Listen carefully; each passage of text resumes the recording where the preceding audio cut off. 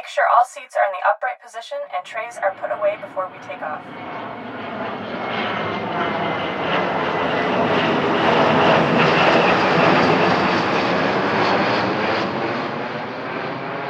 Welcome to episode number 42 of the Global Connected Aircraft Podcast. I'm your host, Woodrow Bellamy III.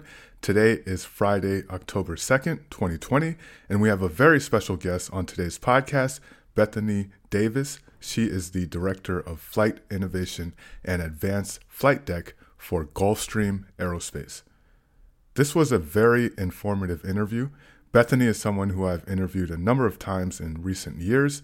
She's also served on our editorial advisory board for my publication, Avionics International, and has also spoken at our live event, the 2017 Global Connected Aircraft Summit in Washington, D.C. In fact, she actually piloted her own aircraft to that event, and I think landed just a few hours before she went on stage.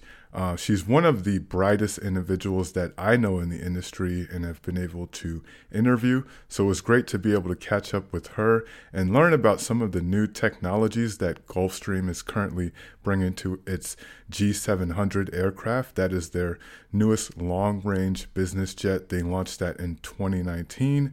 It is being developed to fly up to 7,500 nautical miles, powered by the Rolls-Royce Pearl 700 engines. Bethany also gave us some perspective on what Gulfstream is working on as it relates to the use of connectivity on their aircraft, and we also get into some future avionics topics. Before we get into our discussion with Bethany, I also wanted to remind everyone that our recent Global Connected Aircraft Cabin Chats virtual event is free and available on our website, gcasummit.com. Now let's get into our discussion with Bethany Davis, Director of Flight Innovation and Advanced Flight Deck for Gulfstream Aerospace.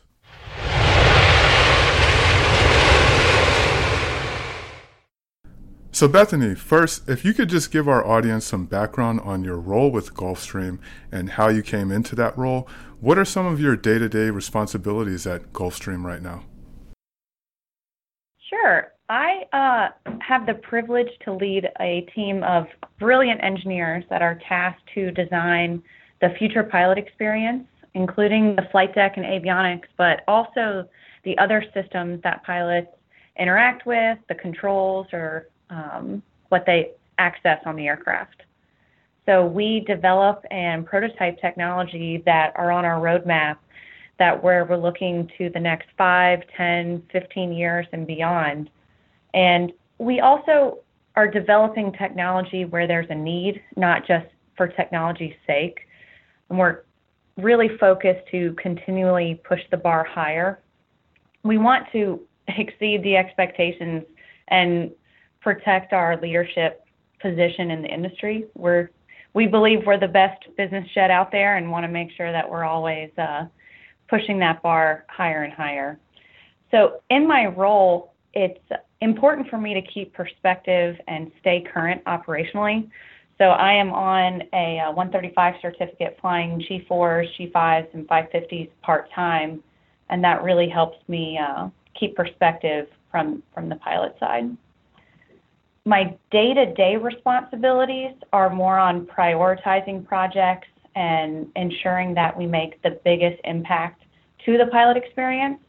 We're fortunate to collaborate with our demo pilots, our production and experimental test pilots, and we work with our engineering teams to take a really unconstrained view, a fresh look at our systems and our controls. So a lot of the day-to-day are different collaboration sessions with engineering, whiteboard sessions, and then we build out prototypes and test those and do demos. So the really fun part of the job day-to-day is to see an idea go from a whiteboard into a physical prototype environment. But my role also is not just technology. I do have the business side as well. So the technology has to fulfill a business need. And I'm working with the suppliers, our contracts and legal team. And because we have extremely bright engineers and pilots that are working on this, we work really hard to protect our intellectual property. So So I'm spending time reviewing our patent submissions with the attorneys and then working to implement the patents that have been issued by the Patent Office into our technology roadmap. That's my current role in the day-to-day. Some of my background and how I got here is I came from an aviation family. So I am actually a third-generation pilot.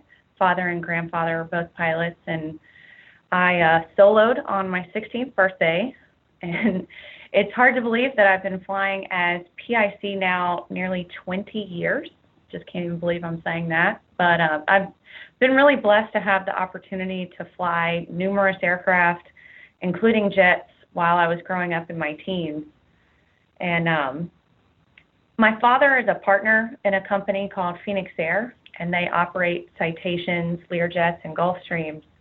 So from a really early age, I was in awe of the Gulfstreams. They were definitely the pinnacle, the beauties of the fleet and the brand.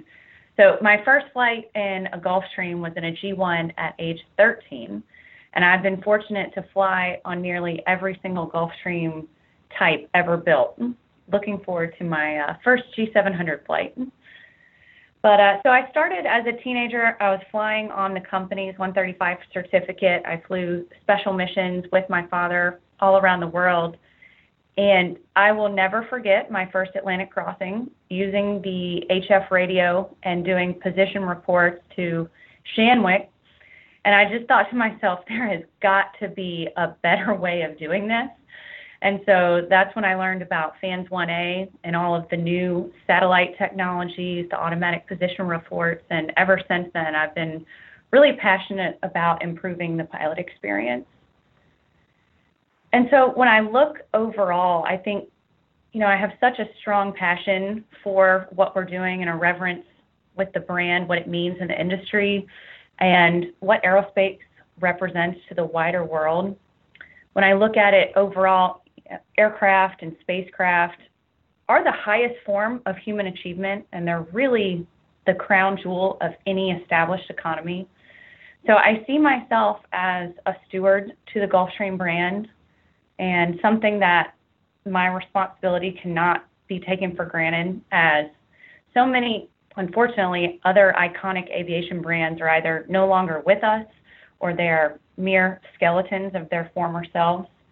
So it's really important for me, through the technology development and working with the pilot experience, to protect the Gulfstream brand so that my son and my daughters, who also love to fly, will someday get to see what I'm building and what our team is building right now. So that's really how I got here. I see. You have a very exciting job there at Gulfstream. I actually had the chance to visit the Savannah location last year and fly the simulator of the G500, 600 cockpit with the active control side sticks. It was really interesting and to see that technology up close. Now, I have to ask a follow-up question. You mentioned you are flying part-time. What was the last maybe Gulfstream that you flew, and where, and how was that flight? Yeah, I fly the 550s at G4s.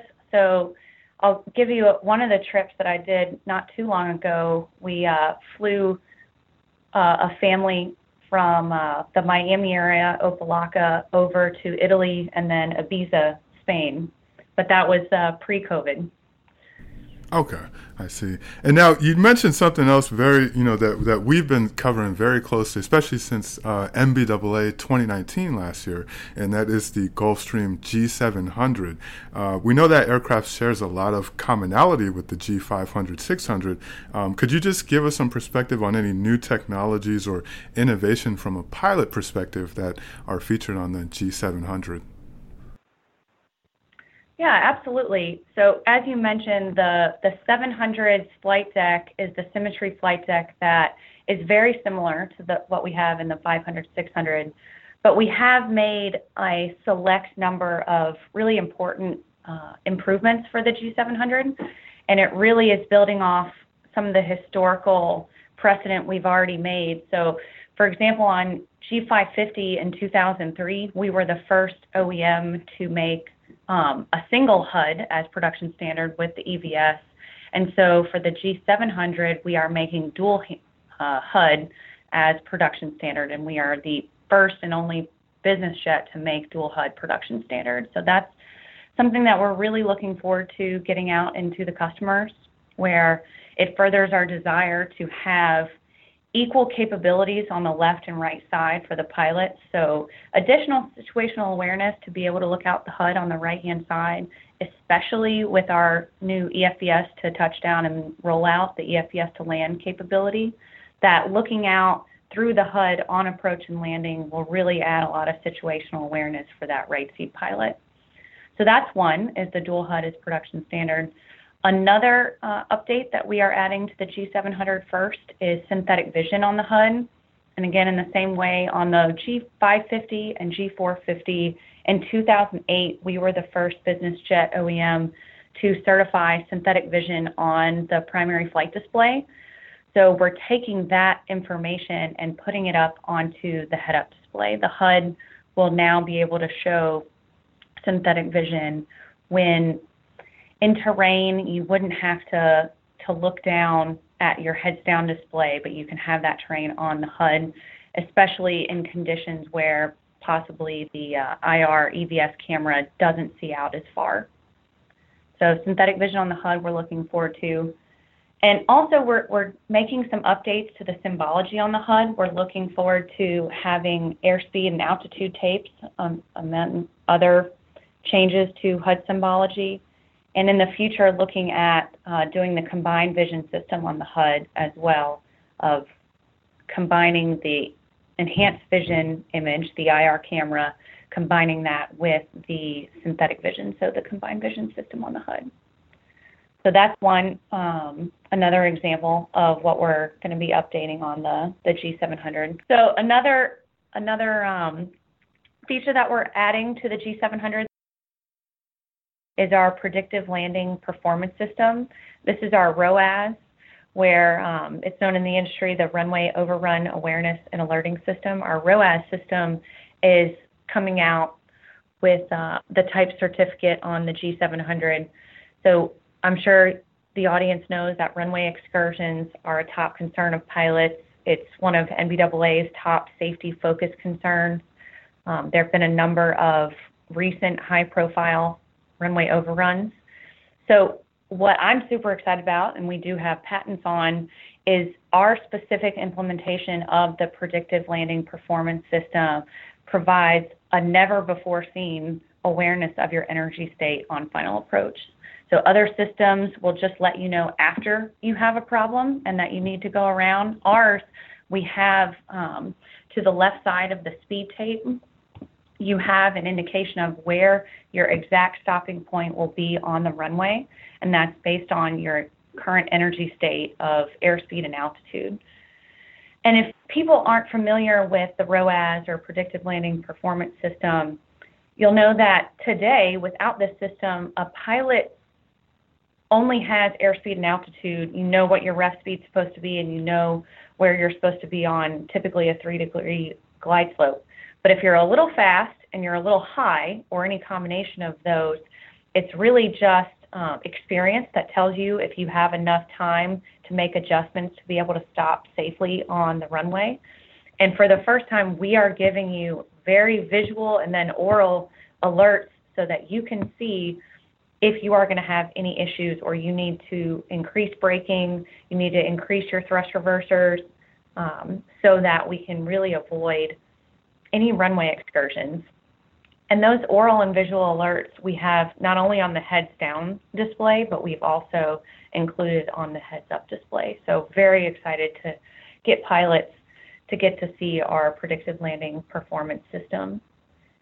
I think what I have found interesting is, so one of the issues with a runway excursion is that there is a certain point where you need to decide whether or not you're going to stop, continue the approach and landing and stop on the runway, or if you're going to do a go around. And we really stress that if you're not on speed, if you're not on ref speed, and if you're not on a stabilized approach by a specific altitude based on your op spec, that you need to perform a go around. And in the past, we have talked a lot about really it's a pilot ego thing of why they don't want to do a go-around, because it means that they didn't do something right at the beginning. But I think it's less of a pilot ego and more of the fact that a go-around maneuver has historically been arguably one of the most challenging maneuvers that a pilot will have to perform, because you're in a very stabilized approach. Your gear's down, your flaps are down, your speed is much lower, and you're coming down. But now to perform a go-around, you're suddenly having to do a takeoff and changing all of your configuration. So you're putting the gear up, you're putting the flaps up, you're now climbing instead of descending, and it can be pretty disorienting, especially when the auto throttles are on, the autopilot's on. Today, you get full power once you hit the toga button, the takeoff and go-around button, and you can be, especially if you're light, you can go very quickly in the climb, especially on Gulfstreams with our big, powerful engines. So one of the things that I'm really excited about that is paired with the ROAS is we've developed what we call a soft go-around mode. So we are the first to come out with the fact that when you press the toga command, that you get a 5-degree flight path angle and 160 knots. So the auto throttles will then control the power, so that it doesn't matter what weight you are, what the density altitude, or even if you're single engine or not. It's a very smooth maneuver for the pilots and for the passengers. That historically a go-around is pretty jarring maneuver to feel when you're in the back of an airplane, in addition to flying it in the front. So I think that the combination of our ROAS system and our soft go-around will make it so that Gulfstream pilots have all the tools and technologies together to avoid a runway overrun by being able to make a successful landing, but also feeling confident when they do choose a go-around maneuver that it will be a smooth maneuver for them and it won't have such a high workload based on the new 5-degree flight path angle and 160 knots. So we're really excited about the pilots being able to see that maneuver and those features as well. Well, let me ask you a follow-up question. It's really interesting what you said about the synthetic vision, adding that in, and also the enhanced vision and what's been happening with the enhanced vision technology from a regulatory perspective in recent years. Can you talk a little bit more about that, about the use of the enhanced vision system for landing at certain airports, especially with business jet pilots that are flying into general aviation airports as well? Could you talk about a little bit about that as well? How does that help you, like from a pilot's perspective in low visibility conditions? I mean, can you kind of land the aircraft almost, completely using the enhanced vision system? A typical ILS minimums are 200 feet above the ground, and if you don't see the runway lights or the runway environment at 200 feet, you have to do a go-around, back to our go-around discussion. So with EVS, what there was previously, if you had the EVS on the HUD and you at 200 feet, you may not see it with the naked eye, but with the EVS camera, you can see the runway environment, the runway lights. You can continue to go down to 100 feet above the ground. At that point, you had to be able to see with your naked eye, without the EVS camera, you had to see the runway and the runway environment to do the landing. If not, at 100 feet, you had to perform a go-around maneuver. With the new rule, what we have just certified is the EVS to land, where you can have the EVS on your HUD all the way to touchdown. I never have to see the runway environment with my naked eye. I can keep the EVS image up and throughout the landing, be looking through the HUD and the EVS image all the way touchdown, roll out the entire time. So where that's great is when at 100 feet, instead of having to perform a go-around, I can continue to land, and it really increases pilots' confidence. There was a lot of people who maybe, as we talked about, a go-around is a tricky maneuver. You don't practice it. There's a lot of things going on. So at 100 feet to perform that maneuver, you need to be confident. You need to be ready to do that go around. Now with the EVS on the HUD the entire time, you have more confidence that at 200 feet I see the ground. You know at 100 feet you're going to see the ground. So at touchdown you're going to see it. So it just gives a higher confidence to the pilots. It's a smoother ride for the passengers and provides more access to all the airports that our customers want to go into. Right, right. And, it's really interesting to learn, from your perspective. You're working on the sort of avionics technologies there, and you're also a pilot. Now, when you look at the Gulfstream jets, and we talked a lot about the G700 just now, when you think about avionics technology today and where it's going in the future, what do you see? What do you see coming up in the future for avionics development at Gulfstream? Yeah, so in the future, we really look at major themes. So a big theme that we have had and will continue to have is the speed of operations and the simplicity around that. So from a speed of operations, and obviously we've done a great job with our Mach numbers. Our customers love flying at Mach 9.0, but it also is on the speed of operations from all the way from startup. So historically a G550 to bring it up, you need more than 20 minutes to go through all of the checks. And the G500, we've cut that by more than half to do a lot of the tasks, and the checks are automated. So what we are looking at for the future is having the speed of operations from the checklist, and you saw probably when you were in the 500, the ITF lab, that you see the normal checklist, the auto sensing, where if a task and a step in the checklist is already complete, it automatically shows up as green and complete. We are looking to continue increasing the auto sensing capability to speed up that process. Also, looking at just all it sounds simple, but all the regular things of where after engine shutdown, you need to turn the beacon off. Well, we can automatically do that. When the engine shut down, the beacon turns off. Also looking at checklists. So you saw on not only the normal checklist with auto sensing, but adding abnormal and emergency checklists to the forward displays as well as the touchscreen controllers, so that when you get a CAS message, amber, red CAS message, that you can click on that CAS and automatically the checklist comes up and you can go right away to start troubleshooting and solving whatever the issue may be. Additionally, in the future, we're always looking at safety, and what we have and what is coming out on the G700, we have the autopilot coupled TCAS, and that's where the autopilot will automatically fly the resolution advisory, which, for those who don't know, another aircraft is in your space, in your bubble, and you need to get away. So the autopilot will automatically perform that climb or descending maneuver, and that lowers the pilot's workload as they're looking around for the traffic. So safety, always looking at, and we talked about the airport access with the EFVS to touchdown and rollout. We're also looking at adding new approach types. So the LP approaches now, there's more than 700 in the U.S., and that gives customers the ability to get in lower minimums than your typical LNAV approach. So we're adding that to our aircraft as well going forward. I see. And, before we get on to the next question, I did want to ask you one more thing. What about the use of electronic flight bags and tablet applications? We didn't talk about that much. How is that sort of incorporated into the G700? And also, just from your perspective, how do you see the use of EFB apps continuing to, kind of be a mainstay for pilots into the future?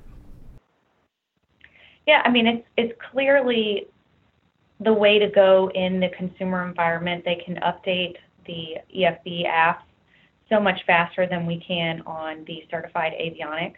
We do have a goal that you don't have to have an iPad or an EFB with you, and that's where adding the abnormal and emergency checklists right onto the displays. You shouldn't, for all of those immediate needs, need to use an EFB. But definitely for flight planning, performance calculations, runway analysis, especially when you're not on the airplane, there's absolutely a need and a great plethora of EFB apps in the marketplace that fill that need. Right. And now, on our podcast, we really like to focus on innovative uses of connectivity, both in the cabin and cockpit. And, obviously, with Gulfstream coming out with the G700 and all of the great new technology there, I have to ask, are there any newer or more advanced uses of connectivity you're looking at or have helped introduce to Gulfstream? Yeah, so I was privileged to lead the team that designed and certified JetConneX, our Ka-band connectivity system. And I'm happy to report that we have more than 450 of those installed since we certified back in 2016 and released in 2017. We had a really successful in-service evaluation where we had 10 customers that installed the technology and performed real-world global operational testing of the system. So we knew that when we released it, it was going to be really proven, and it's been incredibly popular with our customers. So we've set a high bar for what connectivity products should be for our aircraft, and we're always looking at future offerings, but they have to have that reliability, the global coverage, and fast speeds. We're also looking at other affordability as from an install perspective and a service plan. So I know that you've talked to a number of the LEO satellite providers, and we are looking at the low Earth orbit constellations. There's a lot of players in that space and has been consolidation recently. So we're looking at the suppliers to see if we can provide that service to meet customer expectations, and especially from the affordability aspects, it looks like a really good option for the cabin side. On the flight deck side, I would say that some of the things we're looking at is using satellite voice to fill one of the two required long-range communication systems. So, we need two. Typically, historically, that's been with two HF radios. And now with Sat Voice, you can go down to a single HF radio. We would love to see a future where we can have both Inmarsat and Iridium for safety services. We just need to get the ground radio operators to allow Sat Voice and get away from requiring HF in their airspace. I also am looking forward to the future of Inmarsat's Swift Broadband Safety. That looks interesting to us as we look in the future. And other things not on the satellite side, but in the data link, the VHF data link space, we are active participants with the FAA on the domestic datacom, the departure clearances, everything through data link by doing the push to load for the FMS flight plans. But yeah, so we have been and continue to look at both for the cabin and the flight deck how we can add new satellite constellations, new hardware, and then in conjunction with those EFB apps, provide more capability to the pilots who are in the airplane and then away from the airplane. And so before you go, Bethany, I just want to ask, for the remainder of 2020 going into 2021, are there any just key initiatives or programs that you'll be kind of focusing on at Gulfstream for the remainder of the year? So for the rest of the year, I will be working with our team to finalize our fourth quarter, the goals that we had set for ourselves, to complete those tasks and really do a lot of more of the detailed planning for our 2021 initiatives. Okay. Well, Bethany Davis, I want to say I think I learned a lot today, and our audience certainly are a lot smarter from this interview. Thanks for coming on the podcast today. Thanks for having me, Woodrow.